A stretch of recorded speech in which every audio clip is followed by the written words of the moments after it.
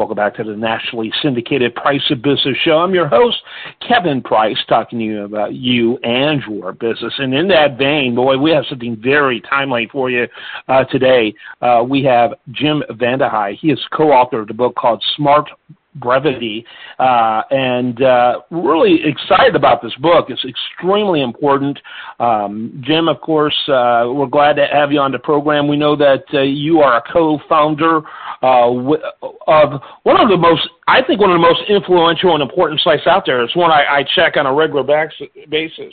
And I want you to talk about Axios, and I want you to talk a little bit about your background, and real quickly about what drove you to write this particular book. And I know that, having been familiar with your website, that had a profound impact on why you even wrote the book. For sure. I thank you for having me on your show. It's a real treat for me.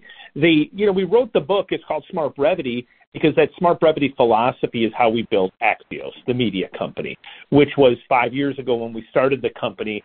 We realized ourselves and anybody else who sort of cares about the world, is in business, was going to need to know a lot more across more topics than ever before if they wanted to be successful, meaning I have to understand China and AI and politics and business and media. That's a lot. And you're going to be asked to do that when you're more distracted and inundated with information than ever before. And our solution to that, our antidote to that, was Smart Brevity, this idea of how can we be both smart but also as efficient as humanly possible with the information that we're delivering so that people who are busy can get as good of information as quickly as possible so that they can make better decisions. And it worked really well as a media company. We've got millions of readers. We have 550 employees. I started running the company on the Smart Brevity philosophy, meaning like every week I'm communicating to my staff, which is spread throughout the United States, in Smart Brevity, here's what's new, here's why it matters, so that everybody can be aligned, everybody can feel like they have total visibility into what we're doing. It really has helped the culture, and it's helped with productivity. And so we wrote the book because I think what we learned running a media company, what I've learned as a journalist, can help anybody, whether you're a student, a teacher, a preacher, you're an entry-level employee or a manager or a leader. Everybody needs to learn to communicate more efficiently if you want to be effective, if you want to be heard in this era of distraction.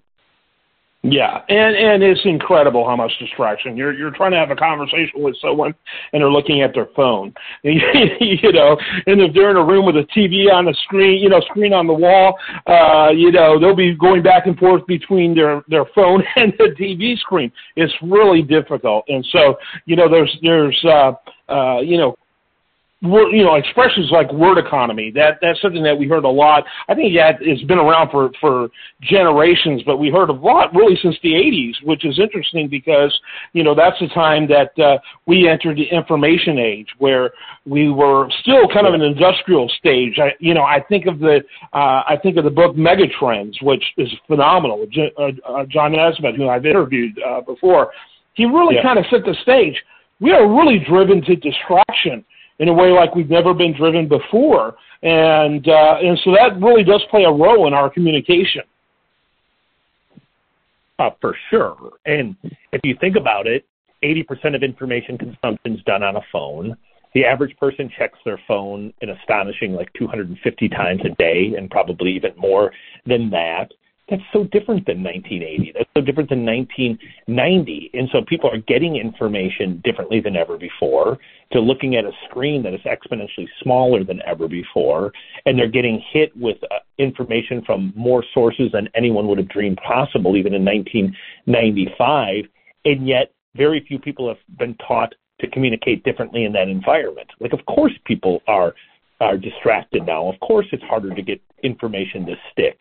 So why haven't schools, businesses, others taught people to adjust their own style to be effective in this environment. And that's what we're trying to do with Smart Brevity. It's a very quick read, but it's written in a human language. It's written for anybody who wants to become a better communicator, and therefore I think become better at business, better in life. And there are things that you and I have learned in journalism that I think can apply to any communicator. And then there's things that we've just learned from looking at the brain science and the studies on distraction and skimming and scanning that would be useful to anybody who cares to communicate one to many and needs people to remember something and ideally act on it. That's why we communicate. We have something important to say.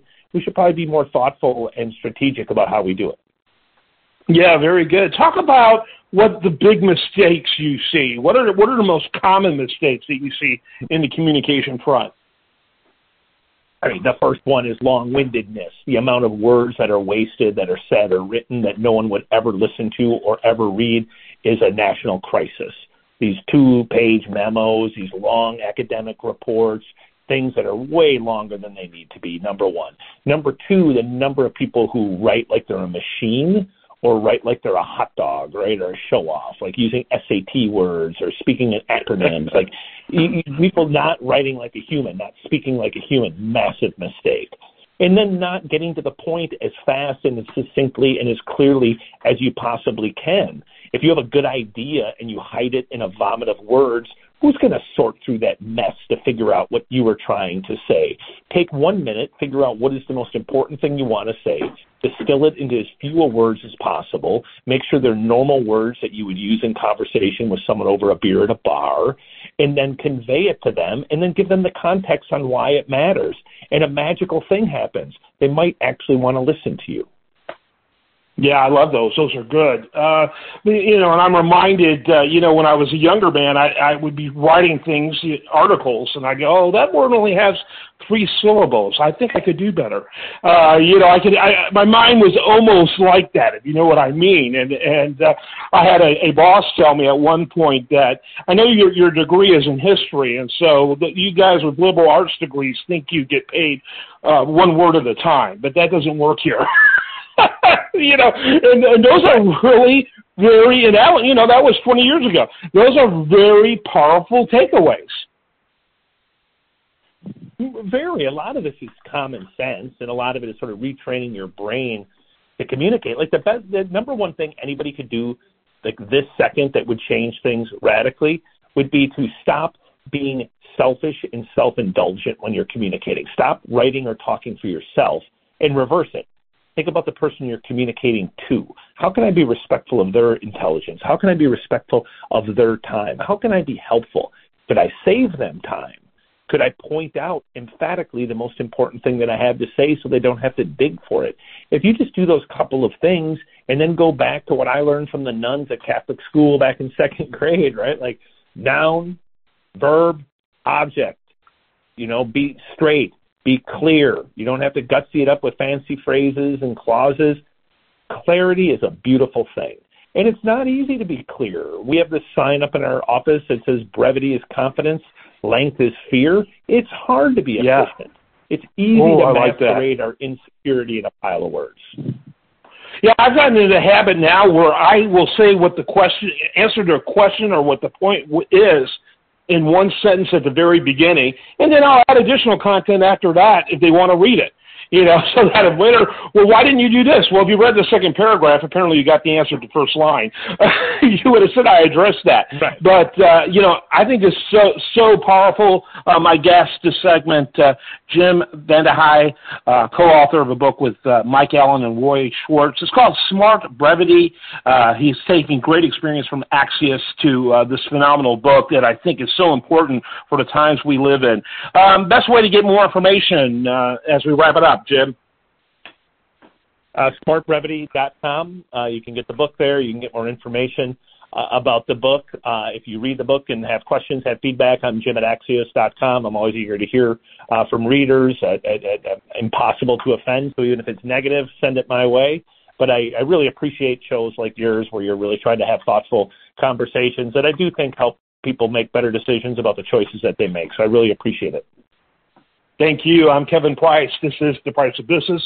Stay tuned for more after this.